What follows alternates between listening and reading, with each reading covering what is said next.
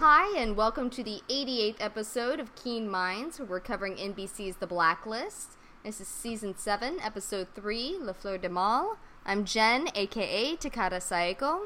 And I'm Tessa. And this is not a spoiler-free episode. We'll try to give a heads up if we have anything outside the episode itself that are pulled from any interviews or any previews or anything like that. Promo tweet or anything out in the realm. And there has been things for the next episode, but I'm not sure that we will touch on it. But just an overall disclaimer that this is not spoiler-free. Nope, it's not. So, I think that we should start by Red and Frankie, because that was a kind of a separate thing. Frankie has been the one giving Red Les Fleur du Mal, so that she's puzzled as to why she's kind of a hostage there. Yeah, she keeps trying to find... I really like Frankie. I don't know if I can trust her, but I do really like her. She's either the real illusionist, or she's MI5, or CIA, or Russian intelligence, or something. I don't know what she is, but I like her, and I like the fact that she's playing Red quite like she is. Because she's had him at almost every turn. Every time he thinks that he has her, she's playing him. And I think in a way he really respects that. Mm-hmm. Because as soon as he found out that she had him on the husband thing, yeah. And he called and she didn't fess up, she just kept rolling with it. He said, okay, well, I'd like to hire you, basically. And it's just, I think he enjoys that. That's what he said about Anna McMahon, that he found it all oddly arousing that she was a much worthier adversary. So I think that Red tends to like people who can outsmart him. Yeah, because not very many people can. As many complaints as I've had over Red the last several seasons, the fact that he's always several steps ahead remains true for the most part. I mean, he's had his hiccups here and there, but he's an intelligent person. He respects intelligence. Mm-hmm. And so I really like Frankie. I don't know who she is. I don't have a theory on who she is, but I really like her. Mm-hmm. Yeah, it was super fun because he's in the plane and then she just like, oh, I'll get that for you, and she says ding dong ditch and Red is like a kid. Oh, I love that. I've never heard of that. I have no idea if it's a thing. Did you know about it? I mean, like, what is it? Not with a name, but sure I knew what it was. And it's funny because that kind of goes to those things that Red has said before about having criminal inclinations. In the comics, they mentioned he was stealing grapes. He mentions in the series that he was stealing pastries. So it seems like there is a whole thing. He idolized outlaws. So there is a whole thing about doing things that are not exactly the most upfront, and that he apparently loved. And he loved also like mysteries and things like that. No matter who you think he is, he was involved in espionage prior to when we met him. Prior to becoming the internationally, known fugitive, as Raymond Reddington. Whoever he was prior to that, he was in espionage, either with the American side, or with the Cabal, or with the Russians, or whoever he was with. He was a spy of some sort, or at least involved with spies. And so the fact that he enjoys that it makes sense. Well, and also it goes with his father being a more moralistic man who thought himself a disciplinarian, excommunicated him. If the guy was all this upright person and he gets his kid who loves stealing stuff, seeing how far can he push the envelope, I think he would have been pretty upset. Yeah. It would not have been a very... It wouldn't have been a very easy relationship. Yeah, easy, comfortable relationship. Absolutely not. Mm-mm. But she just worked with such ease, though, in this. And she has. Every time she's she acted like she was nervous being a hostage. All she wanted to do was get away. That's all she wanted. I think that she was setting him up to put an offer out there. She wanted that offer. Mm-hmm. It will be interesting whether she ends up working for him or in the task force or what her thing is. But that brings us to the other character that Red was interacting, the Russian, which I found interesting that his name is Matya. And that it's basically Matthew in Russian with the nickname that goes with it. But his last name is Morozov, which is the same last name as the finance minister that Berlin went in an elevator and they had a little meeting, ending up with Morozov dead, because Morozov was the low-level operative at that time who planted the Kirk's bomb in the building at the orders of Fitch.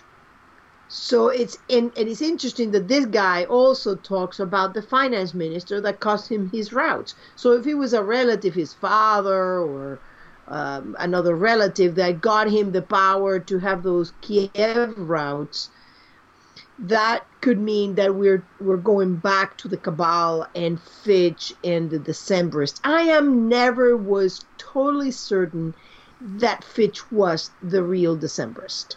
I always felt that he was protecting somebody.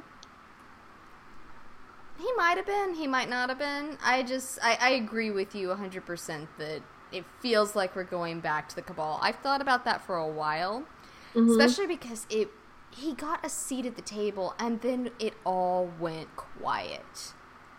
Well, he lost his power, so the seat was like, excuse me, this is only for people with figures or political power.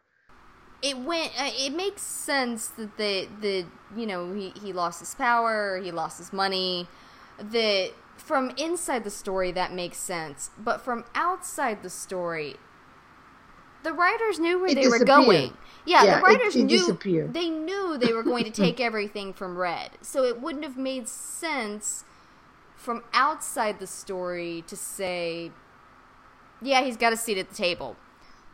I think it's been quiet for a reason. I think that it comes back just like we complain. I mean, we didn't because we didn't have the podcast at the time. But in season 2, the Tom fans constantly complained between the episode where Bud makes the call and says, spare no expense, we're going after Jacob Phelps, and season 3 when he finally shows up at his place. Mm-hmm. It looked like they had just completely forgotten it. That he's sitting there and he's out in the open, he's doing stuff. People should have gotten to him. And it goes back to the pacing issue. And I truly believe at this point, from what I know anyway, that it comes from the fact that John Bokenkamp is a feature writer versus a television writer. And I think that's where his pacing gets so wonky. And which would make sense, I mean, it's just a totally different way of pacing a movie versus... He's writing a very, very long movie right now. And so if we were in the span of a 3-hour movie, that'd be fine to have a little bit of space in between it. I think so. And I think that's with the Cabal as well. It's gone quiet because they're needed at this point, and it just happened that he got the seat at the table a couple seasons back. Well, they did mention it during the trial, and you could see that it had been weakened, but because so long passed after the fulcrum was made, they had acquired so much power in between. Yeah. Well, there are a bunch of people. All they did was there are a bunch of people in the Cabal that were not in the fulcrum. There were. No, the key players, they said they were the same, but they had amassed a lot of power during those 25 years. Then the fulcrum couldn't really do what it would have done if they had come out, 5 years after the fact. Well, then it was like totally. Laurel Hitchin wasn't in it, obviously, because she was the one front and center saying, Thank you, Task Force, and Donald Wrestler for, as everyone, including Donald Wrestler, rolled his eyes so far back into his skull that they were about to get stuck. So I think it's important that we're doing this and we're going back. And I thought it was interesting that they used a name like Morozov and him mentioning the finance minister. His meeting with the finance minister ended with the life of the finance minister. And now this guy lost his route, so he has a little grudge. The other thing that was interesting about that meeting is that we got an idea of that. Remember in the last podcast, we were talking about how I thought the Townsend directive was a little bit like the crowdsourcing of lists. Mm-hmm. And that's exactly what it was. He bought in. Yeah, I have that in my notes. Because that was the only thing we really got about the Townsend directive in this particular episode. And it was very interesting that he bought in. And you kind of get the impression that maybe Reddington did too, because he knew about it. And so he at least has knowledge of who bought in. And he felt like this was the place, this is the weakest link. That he could go after it. And... So basically, it's like they search, they put a pot together, and whoever gets her, it's almost like a game, which was very interesting because of the episode in which they put that in. Yep. And also, I find it interesting because Red is a thrill seeker. I mean, he loves things dangerous. He thrives on that kind of danger. I find it interesting that they were doing that, and that they had this couple at the beginning. I've always said I think that Katerina was his wife, and they were basically playing games, and that was a thrill for them. So it's interesting to me. This episode was very interesting in this regard. Do you have anything else on Red and besides the beef stroganoff, that we go back also to Janice and the stroganoff and putting the head of Henry on a stick in New Guinea? It was great. Yeah, I stick with, I really like Frankie. I just like everything with her in this episode. She's gonna be a favorite of mine for Red's army. And so, your eyes lighten up when I said that maybe she's a real illusionist. I like that. I hadn't heard that thought, but I really like it. It would fit well for her, and it would fit well for the illusionist as well. For the illusionist to have a buffer that was well trained in illusion, like the Jinn. Yeah, exactly. Yeah. And so I really like the idea of the buffer system to. Basically, to have the person behind the scenes, the Wizard of Oz sort of situation where you have the person behind pulling the strings on everything, but they've got a front man or woman, protecting them. Yeah, because, I mean, think about this. You're going to be making enemies there. And it would make sense for someone that is so good at forming up illusions to have that have the illusion layer. That they're not it.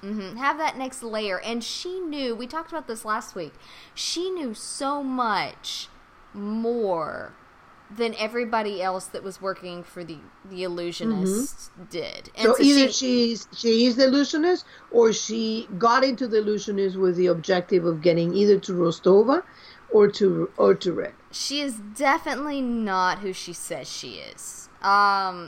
And I know Red pulled the, he asked her what the call sign for a medic was. But you could get that information. She may have been a medic. She could have. And she may have been. She obviously knew enough to get by. So she may have been a medic. But that's also something that, it's not like you couldn't have found that out. Not, anybody could find that out. It would need a very good operative to know everything there is to know to make that. But then again, True. But it does happen. Tom Keane, on one afternoon was able to pass as a Navy SEAL. So, yeah, that doesn't quite, if they're good, they're good. Exactly. All right, so do we want to move into... there really wasn't a lot for the task force outside of a ROM. Wrestler had next to nothing, and Cooper really only had... He had a weird moment with Liz, and he had a weird moment with Rom. And so I actually wasn't a fan of either of his moments.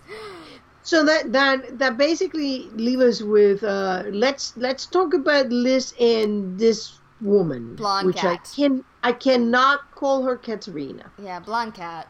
You know, in print. I mean, I gotta say, Lila Robbins is absolutely kicking it out of the park. Well, she's incredibly talented. She is. And those little things and the menace that was in those scenes. And she was getting the impression of the king, and she said, "Oh, don't worry, I came what I came for." I will say that, and I was talking with a friend about this earlier.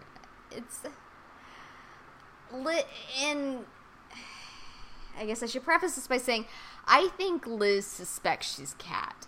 I think she suspects she's her mother. I mean, she's laying it on so freaking thick it'd be almost impossible not to. But she's doing what she has done with Bread for years, and basically, if she does think that she's Katerina, not bothering to worry about anything else, just overlooking the fact that her keys suddenly came up missing and little things are happening. She's inviting this woman into her home on a regular basis. She's letting her sit with her child. When two episodes ago, she was talking to Cooper about, what if my mother's a horrible person? And now suddenly, you may be my mom, so let sit with my kid, read her Little Red Riding Hood, please. That's awesome. And yeah, I got that same feeling that, does she suspect? I mean, there were moments I was sure that she had to suspect. Others, I thought, I mean, is she? But then that's the same thing that happened with Liz thinking that Red was her father. I'll put it this way. If she does suspect it, that's not fantastic to put your kid in the middle of it. And to risk all of that with your kid around it. If she doesn't suspect it, then they aren't writing her with any sort of respect for her intelligence. I think that she has to have a little something. I mean, first of all, the woman could look like an older... The Katerina we have met, the Katerina she remembered in the thing. So that's a little concerning, because, I mean, we're not talking about what Katerina would have normally done, which is change her face. In fact, in Color, we see a woman changing her face. So why would this woman actually look like an older version of herself? Unless... Well, I think she's a very good manipulator, and I think she's working Liz to drop the kind of hints that Liz would be looking for from her mother, to emotionally manipulate her in this direction. I feel like after everything, after Tom, after Red, after Kirk, I mean, all the things that have happened to her. And Kirk wasn't, I mean, he legitimately thought he was her father. But with everything that's happened with people not being who she thought they were, if she thinks this is Katerina and that's why she's letting her in... Which is the thing that makes the most sense. Yeah, but then she's sitting there and going, I don't know, I don't like it either way. It either makes her a sketchy mom, or it makes her a poorly written individual. On the other hand, what could she do at this point? Could she just grab the kid and dump it again on Scotty? I guess, and she doesn't want to toss Agnes out, but I just feel like... I mean, it would be terrible for her. I feel like inviting her in for coffee like she does... Did she really come back with groceries? Or did she wanted to have a conversation with Kat? It almost feels... See, I mean, she had brought Agnes to school, and she went back to her home in the middle of the morning. It feels a little weird to me. Yeah, I actually have in my notes, like, when does she get into the office? Maybe that's really what Cooper meant. You showed up super late today. If you need some time. Well, it seems to me that was a very deliberate attempt to go back to see whether if every time that she's coming back, this woman is coming out. And maybe, but why would you send your kid to the door to ask for this woman to come over and read a story? It just, I don't know. The whole it's thing a very red thing to do. If somebody is trying to get to you, you know, the spider to the fly and the fly to the spider. What is she trying to do? If this woman is coming to her and she's suspected of being her mother, and suspect her that is the woman who abducted Red, maybe she's outsmarting them, because what I mean, think about this is the total opposite of what she has, of what anybody else would do, which is like try to get, your instinct would be to try to get away from them. And I think what Liz have realized is think like a criminal. You don't, those kind of instincts do not protect you. And maybe I hope so. I hope that we get further in and I eat my words and I look back on it and go, oh, that was fantastic. Liz was just handling it in the best way she could, and this is how she's protecting Agnes and all of this. I really hope so. They have had a habit over the years of convenient writing when it comes to Liz's intelligence, and it makes me a little nervous. I think that's where I stand. Yeah, I have a feeling that this is going to be like when I went back and I started seeing really what Liz was doing, and I came to the conclusion she has to have known or suspected that Red was her father, and she had been playing. And why didn't she do a test? I think, and I said I think that she did, and for some reason she just is not telling us, or she just couldn't face it. And that's what turned out to be. She couldn't face it. So I'm thinking that looking back at Liz and the way that the character has been written and acted, I mean, Megan was playing it as they were like all these little hints and things that to me were saying that there's a very important likelihood that she does know or suspects or think that this woman is not her mother but might be playing her mother. Whatever it is, that she has suspicions. Yeah, and maybe I just need to wait and see. And if that's the case, that has been the case before when I've jumped on irritation runs, and I hope that's the case. Well, I mean, think about this. She's talking about helping cope with separation and loss. You know, fairy tales are very good because they help us cope with separation and loss. Mm-hmm. Agnes is so going to get kidnapped. Oh, God. You know, she's almost 4 years old, the same age that Liz was when she was kidnapped. You know she's going to get kidnapped. She's already been kidnapped. Yeah, and so had Liz. I was going to say, and the thing is, Liz and Tom were about the same age. Tom was almost 4. Yeah, he was almost 4, and Liz was 4. And Liz was almost 5. Yeah, and so they were, I swear, this poor kid. She's gonna need so much You know there. She's gonna be kidnapped. I mean, that is like... You know, you say that, and I hope not. I am sure she will. Mark my words. Oh, I'm not telling you you're wrong, because you're probably right. You know it. I'm just going, no. It's kind of like not another bloody coma, not another bloody kidnapping of the small child. Yep. It's happening. Oh, gosh. I was talking to someone the other day, and they said something about 2 comas, and I went, 3. She said, who's the third? I said, Dom.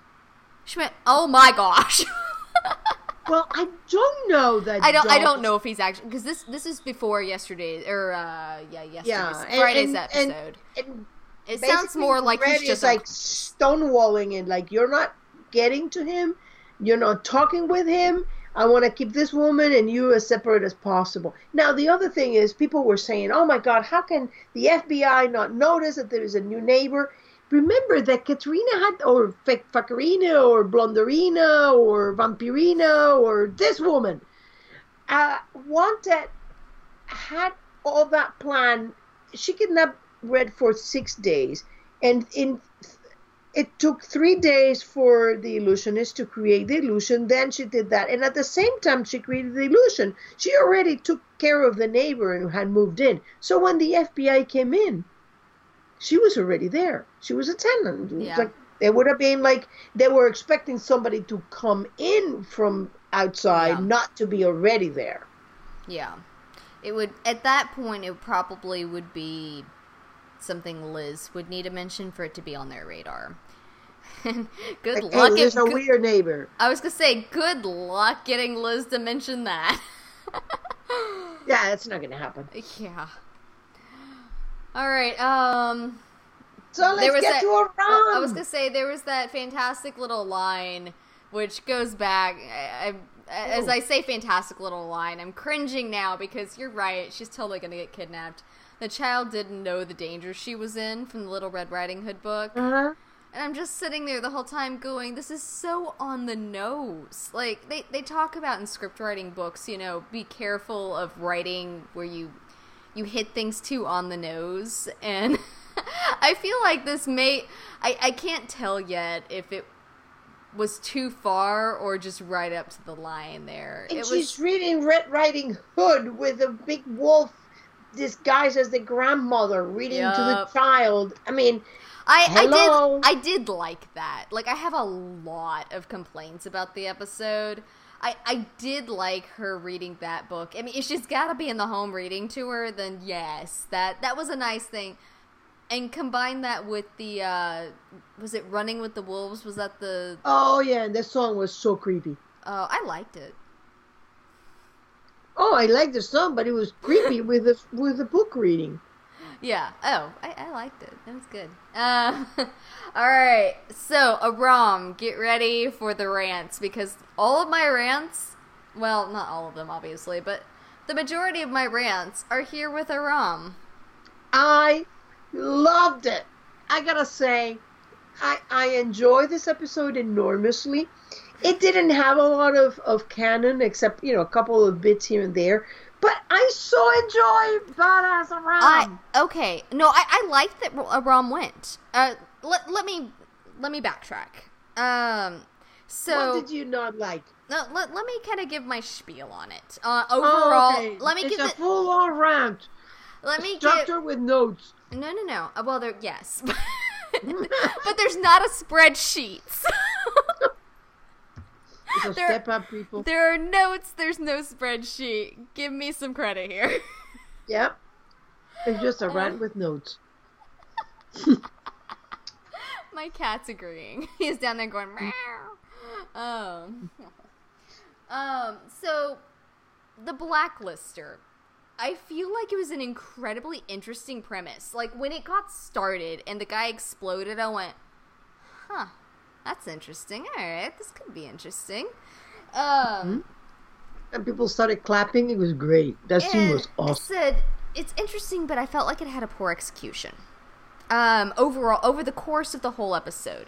It was, have you ever seen, and I don't know, it's a completely different genre, so probably not. Did you ever see Gilmore Girls back around, I don't remember, it was maybe around 2000 or so it came out.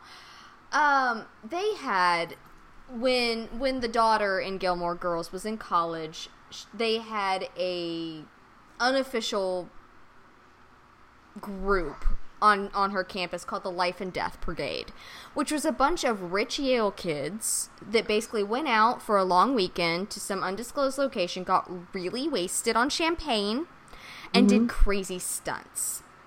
This felt like a lot less creative version of the Life and Death Brigade. That's, by the end of the episode, that's where I was. Because in Gilmore Girls, they were building these massive structures, and they would bungee jump with umbrellas from these, like, massive structures, and just do crazy stuff that, you know, college kids do, and sometimes they get killed doing it. I mean, like, my mom knew a guy in college that he was trying to, like, parasail off the back of a vehicle and ended up dying doing it. I mean, like, people do crazy stunts in college. But that was the gist of the Life and Death Brigade. You do these crazy stunts. these kids had all the money to put it together, and they were bored. And so they went out, got drunk, did crazy shit. Or crazy stuff. And so that's kind of the gist I got off of this, is that maybe that's the type of thing that they were working off of. But as a concept that has been explored in other things, is a sure movie by James Spader called Crash, in which I've never seen it. That people get their kicks out of crashing their cars into somebody else, so they will get two people will get together and got a car and crash into one another. But and then have sex. And then have sex. And they were kind of like because it was a James Spader movie. Dying and like all crumble and full of glass and mangled. Of course, because it was a James Spader movie. But I felt like I loved the premise that basically they were bored and they were trying to feel alive again. I thought that was fantastic. I thought it was a great nod to where Aram could be in a very deep depression after some more. All of that worked really well for me. Mm-hmm. But I felt like putting someone... When the only thing that they were doing was locking someone into something that they were never going to get out of, because it sounds like nobody got out of it, ever. Oh, I think that they did.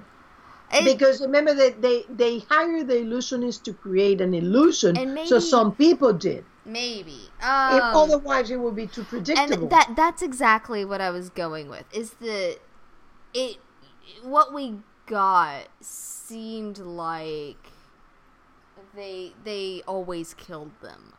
And even...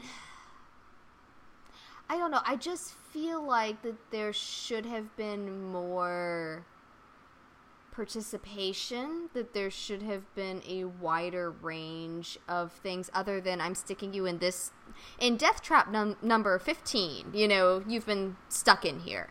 I felt like it didn't have a lot of imagination there. I don't know, that's just where I came at it. By the end of it, I didn't feel like I was nearly as impressed as I was at the beginning. Mm-hmm. Just my take on the Blacklister. It happens. I love when wrestlers said that, you're going to get a rush when, that was with the injection. That's going to give you a nice rush. Right before it kills you. Yeah. That was a fantastic line and so perfect. And Liz is like, yeah, me and you've come a long way. Way to go, Russ. Are you getting it? Russ has made those kind of comments for a long time. But, so, my rants. I have two rants. Okay. With Aram. And they both have to do with Aram. The first, not necessarily, that it's more of a writing rant. It's just with Aram and Cooper. They were discussing, why it was good for Aram to go in. Mm-hmm. And I feel like it's one of those... I get more irritated when it could have easily been written with just a few tweaks and it would have fixed the issue and it wouldn't have been that hard. That's where I get really irritated, and that's kind of where I was with this. They completely... And let me get through this, because I know you have a counter, and it's fine. I have a counter to your counter. Okay. Because you commented on my Tumblr post, so... But it's like they completely forgot Audrey. They made the comment and said, that Aram needed to go in because he knew what loss was and he felt that way. And then I'm going to open it up because your counter fits in right here. Well, if it's the one I'm thinking of. I mean, both Liz and Wrestler. I mean, by now everybody in the task list other than Cooper have experienced loss. The task list. The task force. The task list is I love good, it. actually. No, I want to adopt that one. I love it. So the task force, I mean, Wrestler and Liz have lost their loved person to death. Yeah. Whereas Aram was in a very similar situation like this woman was. Which is, they're very different losses. I mean, it's not this, it's I'm not saying one is better or worse than the other. They're both very different and both very hard. To lose somebody because they died than to lose somebody because they basically manage, they're basically either gone, or they're, it's vegetative state, Yeah. or coma, or brain dead, whatever it is. But they're there. I mean, it's like Aram knows that Tamar is not dead. It's just that she cannot be with him, and eventually, even if they manage, she would be lost to him. Yeah. Her mind would be gone, and she would be lost to him. So there was a different thing. I mean, this husband was still alive, but he wasn't there. And I do agree with that. And that's why that's why I said that I, have a counter to your counter.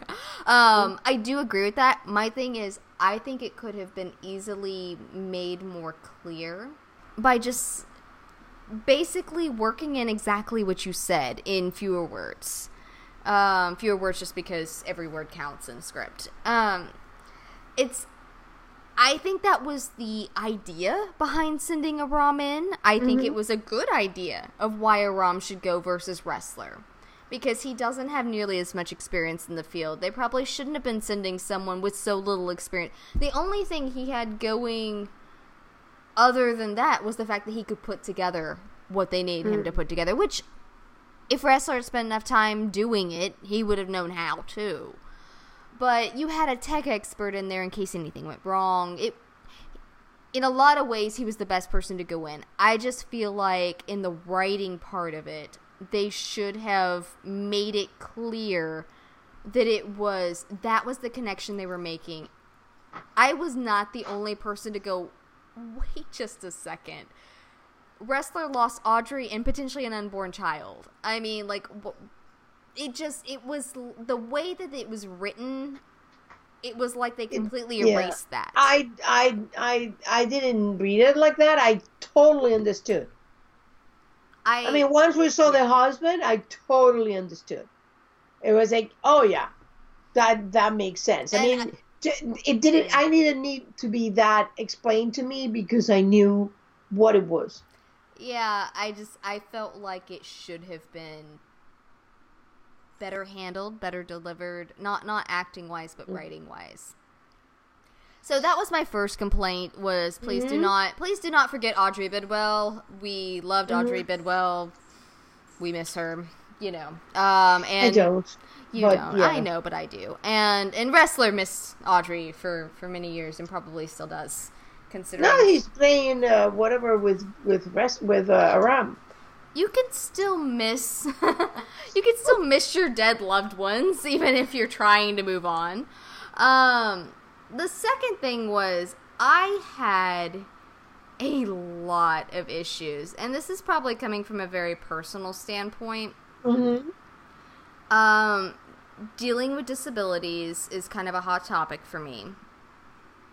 And I had a lot. I would have much rather them have killed the husband off, and she was trying to avenge his death, whatever, if they were going. I don't really I feel like it's a disservice to Samar to put him together with anybody, even if it's a bounce back. It didn't feel right to me to set him up with someone this quickly. But it's been months.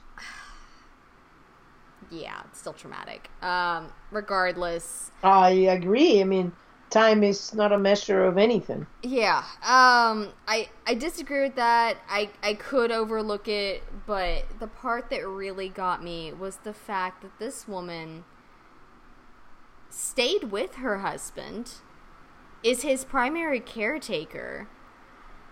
He's a disabled individual, and he's basically not there. I don't care. Okay. I do not. I'm sorry, I don't care. He is there. As long as he's breathing, he is there. Just because he can't verbalize it, he is still there. And I'm not. I mean, I am angry at her, but I don't know her. I do know Aram. He's been portrayed for years as a very good man. He knew she was married. He knew what the situation was. Went to her home, and what on earth did they do? hi, honey, here's the FBI agent that I was, that saved my life. We're gonna go get it on in our bedroom. Hope you don't mind, just sit there and hang out. The whole premise of that is just disgusting to me on such a deep level. I have trouble putting into words. It really, really disgusted me. And I think I could have handled a, kind of a Samar, and Whimsy made the parallel between, Samar and Wrestler and their meaningless sex or their bounce back sex. It wasn't bounce back relationship wise, it was bounce back emotional trauma wise, for Samar. But, she made the parallel between that and Aram and this woman. I could have even handled that, like I said, if the man was dead. He was there. He was alive. Just because he was disabled doesn't give a person a right to go and cheat on their spouse. Especially when their spouse is depending on them like that. That's horrifying. And it says so much about the disabled community. It really makes me angry. Well, I've seen this played out in Reddit a little and all that. And I do understand where you're coming from. I think that you have to look at it from a point of view that is what decisions like that are coming from a place of belief, a place of right and wrong and ethics, and those are very, very personal things. I don't know that it would serve the story better. I mean, I put it aside that this would be a reality thing. If we were talking about, this happened to somebody that we both know is not a character, it's a person, my response would be very different than this. But we are seeing it as a story mover, and as a story mover, I understand, and I always think, if you're going to, you cannot make a decision that is based on ethics and project it onto a character because the characters are serving the story. So I think that I do understand where people who are bothered by it are coming from, but it's just not. I mean, I don't know that you can say, maybe you wouldn't have written a character like that. No, I can guarantee you I wouldn't. I know that, but I can see where this fits in the story. Aram was a character that was basically almost. He was a very interesting character. In many ways, he was the most undamaged of them all.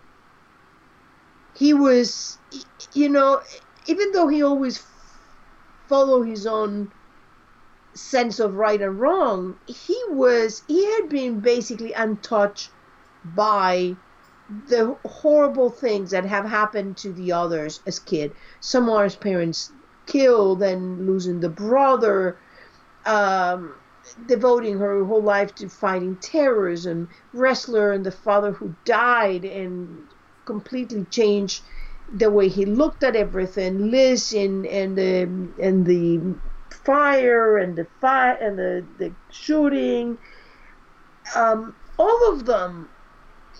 Cooper went through this he was so into work that Charlene ended up having an affair because she was so lonely, and he had to eat his words to Mira, which says, work come first, second, third, fourth, fifth, and then it's like, oh yeah, now my wife has an affair. Oops, maybe I should have been home a little earlier or paid a little more attention to her. So Aram was this character who was really untouched by all of this. No major dramas. And I think what has happened to that, and it's part of the point, and I think it goes right into the story, is that when people are damaged, they, the whole sense of right and wrong becomes twisted. They don't go about that in that way.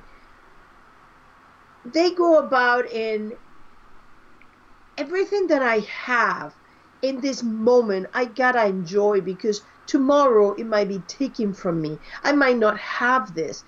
Everything that I wanted it's gone. And I think that it goes into the story, and that's what I always call. It's like, don't put your ethical things. See where the story's going. The story's going towards, what do people do when they've been damaged?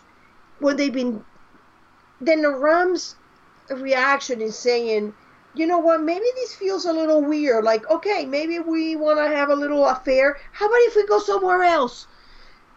You know, that would be at least less cringeworthy than that.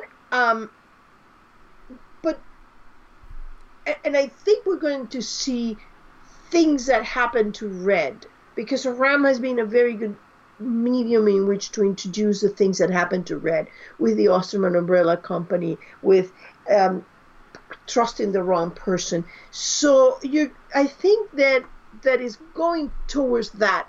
What has happened that your ethical things become twisted, and it's all about that moment, because tomorrow might not happen. Tomorrow might be taken from you. Anything that you prize might be taken. End of rant. Yep. Okay. And that's one reason I specified when I started this, that it comes from a deeply personal place for me. Both from my own personal health and from my family, stuff that's happened. And I'm aware of that. I acknowledge that. And it definitely influences it. I mean, I'm going to react much more violently towards this. And, you know, anybody that looks at, you know, that has certain health issues that either cause, you know, extreme disabilities now, or, you know, have a very, very high probability of doing it in the future, they're going to be more sensitive towards things like this, because that could be their future. And that's horrifying, to think that you trust somebody and that's how they repay that. And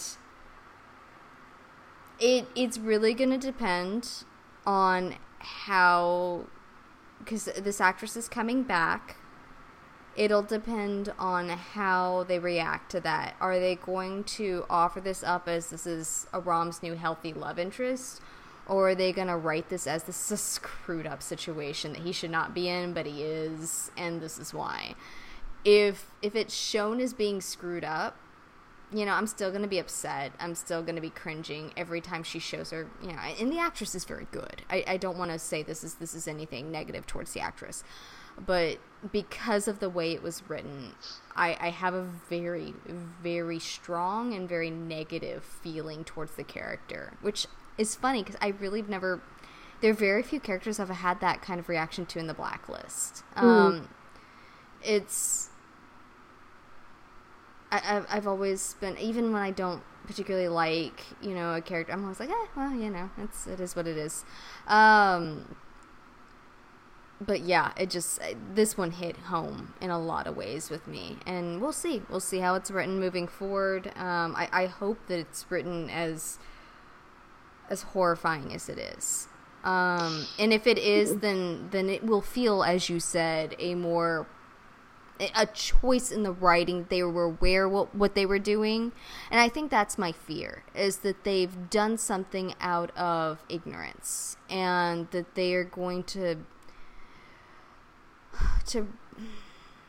I mean, and you can't, I know, but that's a personal thing, and you're not the only one who feels that way. There are a lot of people who are indignant. I tend not to be. To me, it feels like the relationship was not good when he started. You know, when he decided, she didn't even go there, because. So you can tell how... Wait a minute, no, what do you mean? She didn't go where? she didn't go to with him. She had no idea what happened to him because she wasn't there. Oh, You know, it was he wanted a thrill. He decided to make it as a gift. She decided hell no, and he came back paralyzed. So to me, it's like that's a very difficult ethical situation to go into. Because you don't first. I mean, any two persons create a world that is very different, and you know, if you abstract your personal feelings about it, it's like where is right and what is wrong in a situation such as. I mean, obviously the marriage was on the rocks and probably ending. I mean, you decided that you go to see whether people get killed or not. That says to me, you know, Palsy, that guy was probably trash, because people who go to that kind as the one thing that will make you feel anything, that's pretty bad. I mean, but she's still living in his massive house. I mean, is she the CEO well, you don't know that it was? I was gonna say, is she the one with all the money? You don't know that it wasn't hers. Yeah, you don't know. I mean, they're wealthy people, so I mean, you're making her. You're influencing and making her like she's living off him. Maybe she hasn't divorced him because she feels like, okay, well, maybe I'll take care of him. But at the same time, it's like, where does a person who now has this burden on top of a bad marriage, now has the burden, does it abstract from having a relationship? Can you even divorce somebody who's in a vegetative state? That wasn't... I don't even know if you can do it. I don't either. But that wasn't the picture they painted when the FBI walked in at the beginning of the episode. The picture they painted was, yes, it was a difficult marriage. Yes, they were having trouble. And I agree. He probably was not a fantastic human being. Two wrongs don't make a right. And I have a lot of issues in your particular ethics. But that is you, the character. What would the character say? Believe me, that you're in a really bad relationship. I write a lot of characters that don't abide by my ethics. I have for a long time. But this one is touching you very personally. And I think that kind of, I mean, if you were writing this, and it would be a different thing. I mean, this is basically like saying, let's imagine that what is the worst character that the Blacklist has of the baddies? The one that you really had no compassion, no anybody. Garvey? Yeah, I really hated Garvey. Okay, I was so ready for them to shoot him in the face. Garvey is the one who's paralyzed in there, and there is Mrs. Garvey, and it's like, this guy was a criminal. He was this, and now not only having messed up my entire life, now he's messing up the rest of my life. Being a vegetable for going in after something that was none of his business to take care of a kid that wasn't his, instead of being with me, and then being with whores in hotel rooms instead of being with me. Hello. I don't know. Maybe even I'll parade the guys around in front of him. I mean, if you make it like she's like a bad guy, she's living off his money, maybe she's the one with the money. Maybe they both have money. Maybe she hasn't divorced him out of, like, I don't know, maybe I'm a nice person. And this idiot that I would have divorced long ago, now I'm saddled with. Or maybe I feel like, hey, maybe he's such a bad person that nobody wanted him. Nobody's going to take care of him. So I'm doing the best I can. I don't know. I mean, I guess I understand where you're coming from. And I know that it comes from a value system. So value system cannot be discussed because you believe what you believe. And it comes from a place deep inside that you can really talk about. But I'm just saying, look at it in the sense of this particular character. He was despicable. I mean, anybody who goes there and gets a kick out of seeing somebody dying, it's despicable. Do we know how much most people know going in, though? I mean, going off just the same set of we don't know this. She knew that. She knew that somebody was going to die. Okay. Yeah. So they go there for a thrill that somebody might die or might not die. Because the statement she made was that it was... sharing something so intense or something. Yeah. I mean, like, I'm not at all defending him because he probably was a douche canoe. I mean, honestly, anybody that's their thing, you know, you want a thrill, go skydiving, you know? Yeah, I mean, and that's the kind of thing they did. You know, everybody takes a skydiving, but you know that there is one of them that doesn't open. And you will go on. That would be a fair one. But that still, you would take your wife knowing that maybe she will be the one killed. You know, that to me, that it's a very different thing that if you have shown me a character that was a stellar guy and then the wife is doing this, I would be taking a very different position from the point of view of the character, because the character would have shown me this is a good person that got dealt a really bad hand and now this is happening. Instead, they're showing me a total creep that got dealt a bad position, and I hate admitting this. Like, I hear your logic. I do. And I am willing to admit it's logical. I'm way too emotional about this. That's, that's all I can give you on this. Like, that is the only place I can give you on this. Because I do hear your logic. I don't want you to think I don't. Because I hear it, and I feel like with any other scenario, disabilities hits me hard.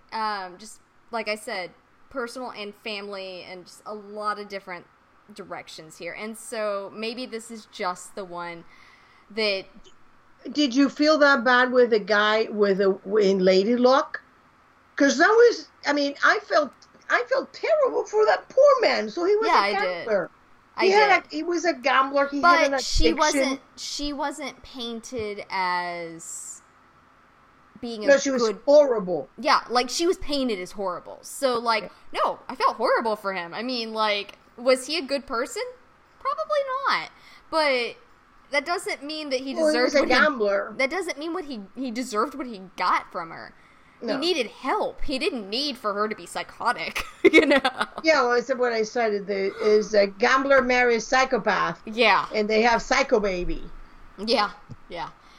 So I mean, it's the same situation. The same thing that you're seeing is somebody who's disabled and their life and their spouse is doing something that is not exactly kosher. But at the same time... I was going to say, we had the same issue with, what was the guy's name that had the memory issues? That he was injured and he had the memory issues. His daughters died in the car. It was the episode where Tom and Liz finally got remarried. Oh yeah, the travel agency. Yeah, that could be considered the same too, because she did stick with him. She stuck with him in order to make him suffer. Yeah. But she was also painted as a not fantastic person, and I think that's where the issue is for me. Is I can't remember this girl's name. What's the character's name? It starts with a D. I can't remember. It's a weird name, but anyway, Denise or something like that? No, it's not all that. It's one of those names that you're like, okay, your parents were billionaires. But,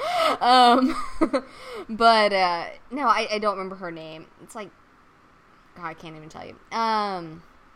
But so far, she has not been painted as a particularly bad person.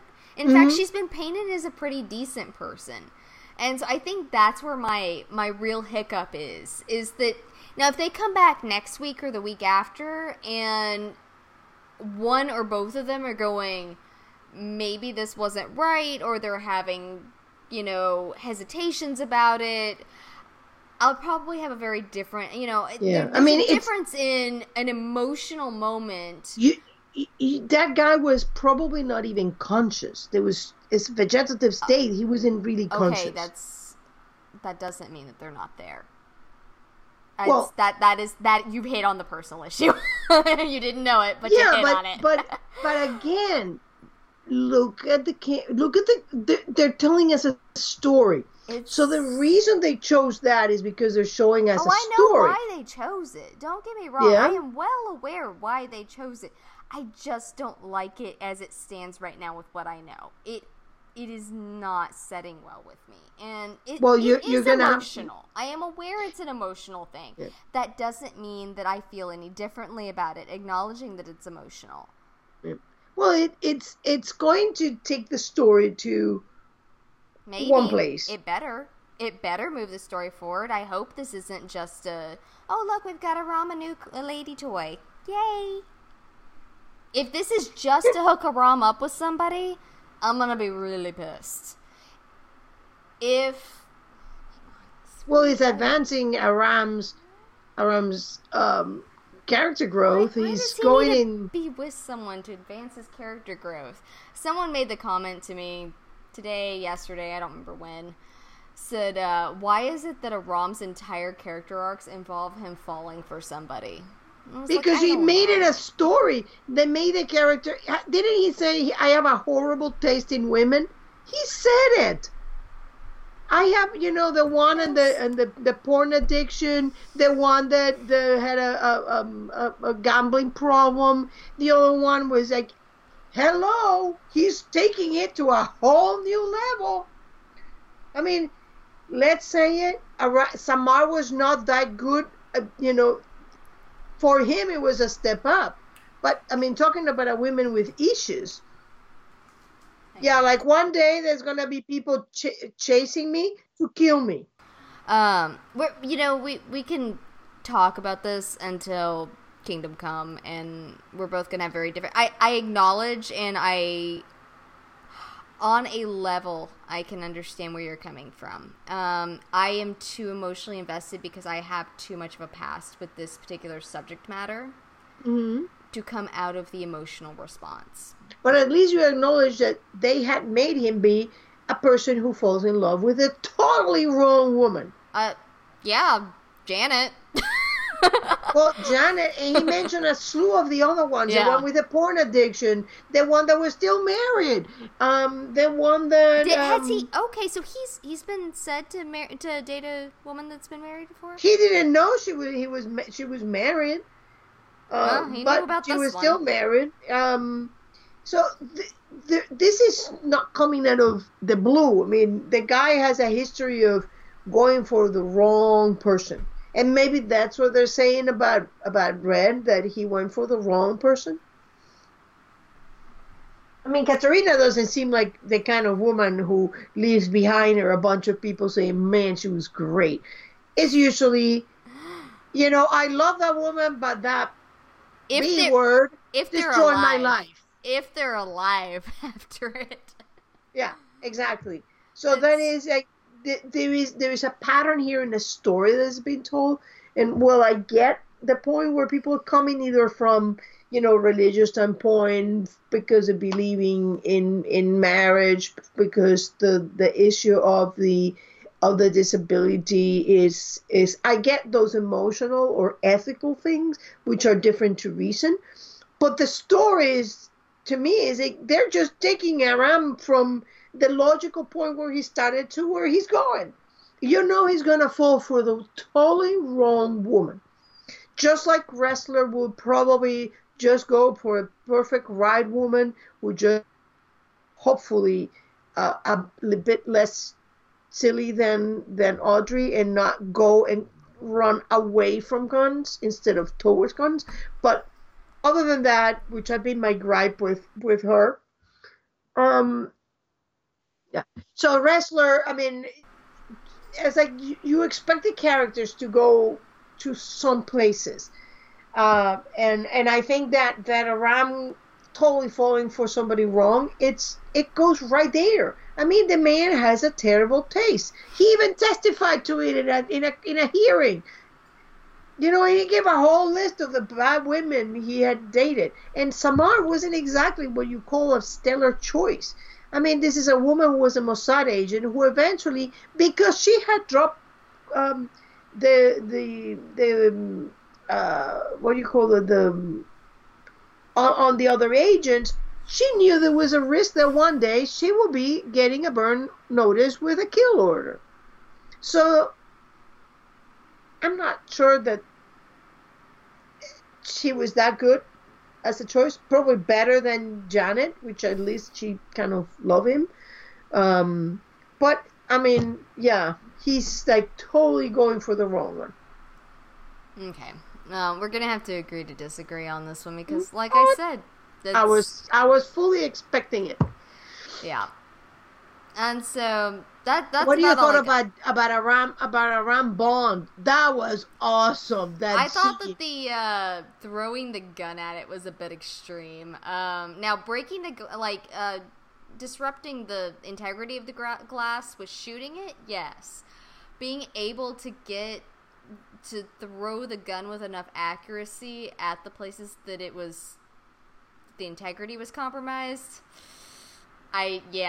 Maybe someone like, I could see Red having that kind of accuracy. Tom, you don't know if Aram suddenly after starting shooting discover that, hey, that guy's good. Well, I don't know. That was. Don't you know a geek that shoots? Yes, I do. There you go. But I just I'm talking not so much about the aiming, because even prior to him having his field clearance, he talked about that he shot at paper. I mean, we know he's a decent aim. But it's more that when he threw the gun itself, that was a bit extreme to break the glass. But whatever, it's fine. It's TV. You have to. It was a fun scene. It was, and like I said, you're just upset because of the woman. It was a fun scene. I mean, he just like kick ass, and suddenly he was fighting people. It was great. I'm proud that he didn't die. Good for you, Aram. Yeah, he did pretty good. I never thought I'd see the day the blacklist could make me angry at Aram. Oh my gosh. But I do think that he was the best choice to send in there just because of the technical side of it. And he needed experience, as Cooper said. Yeah, you don't tend to send people in to get experience on places where they have zero backup. But, hey. Well, they didn't expect that they hadn't backup. They didn't expect having jammers. Yeah, well, they probably should have thought about that. But, whatever. There was a lot of conveniency there. He has been in those kind of places in every situation, being on the field. When he went to the Black Mass, they were jammers too. Yeah, that's what I'm saying. They should have known they were going to be jammers. That's not something that takes a whole lot of thought process. But yeah, overall, this was not my favorite episode. I loved it. I freaking loved it. Glad you did. I enjoyed enormously seeing Aram in there. I actually liked the blacklister and the board people that the guy explodes, because it was very great. To me, it was great that they brought back when Fitch exploded and the emotional reaction of Red seeing that when you have that this case and everybody just starts clapping, and I thought it was like, how crazy do you have to be? They were so nuts. And it really fed off of the, what do they call it, mob mentality, where and you saw that. Seekers. Well, you saw that with the FBI thing. Like, one person started laughing, everybody started laughing. Aram comes out as FBI. The guy says, we're gonna throw you in, and drown you. And then suddenly it was like this mob had gotten started that wanted to drown them. And it was another thing that it reminded me of. I haven't actually seen the movie or the series that came out after it, but it was the gist of it. I'm blanking on the name of it, but the gist of it was that, for 24 hours you could kill anybody. and that, like, it was a thing that America had passed a law that, like, for 24 hours you could get away with murder. And it was supposed to... I don't remember what the name of that movie was. It was a thriller flick that came out. And I think Fiona was actually in it. And so... Oh, totally her character. I think she was in it, because I actually considered watching it. It was... I've got a line in there. It's really hard to tell where that line is, but I think that one might have crossed it for me. I got a question for you about Katerina that I just remember. Yeah. She said, "I miss having children." You think that means she had more than one? I actually thought about that during the first watch through, because children instead of "I miss having a child." Mm-hmm. Yeah, that's kind of what I was thinking, was that, oh, do you mean you had multiple children? Is that what you're trying to tell us? Yeah, I had the same thought. It's a really good point. So, I thought, great episode. I knew that it was going to be contentious, although I thought it was great, we got a little bit of mythology, but not, like, it was a rest, because the previous two were WTF. Yeah, there's still a lot that'll... Yeah. I mean, it's like, you gotta just, like, take everything and now make a spreadsheet. I mean, Jennifer got a spreadsheet, people. I did. Yeah, that after that, you need a couple of episodes to rest. And we know the next one is not going to be so. So it was nice to have one that was like... Next week's Kuwait, right? Yeah. Okay, so I feel like... So we're not going to talk... This is going to be spoilers, people. Yeah. Well, I mean, it's really not, because... except for a little bit of spoiler. Little, tiny bit. Because we had heard a rumor, or somebody had said something, I don't remember which, but that there was going to be an episode that followed Cooper's past. Yeah. So I'm assuming that's it. I'm really excited for it. I will actually be at Austin Film Festival next Friday. So, our episode will be delayed, probably quite a bit, because I won't be back into town until late Sunday. So, I won't even be able to watch it until Sunday night, possibly even Monday morning. It's going to be one of those kind of days, those kind of weeks. It's all right. We'll survive. Yeah.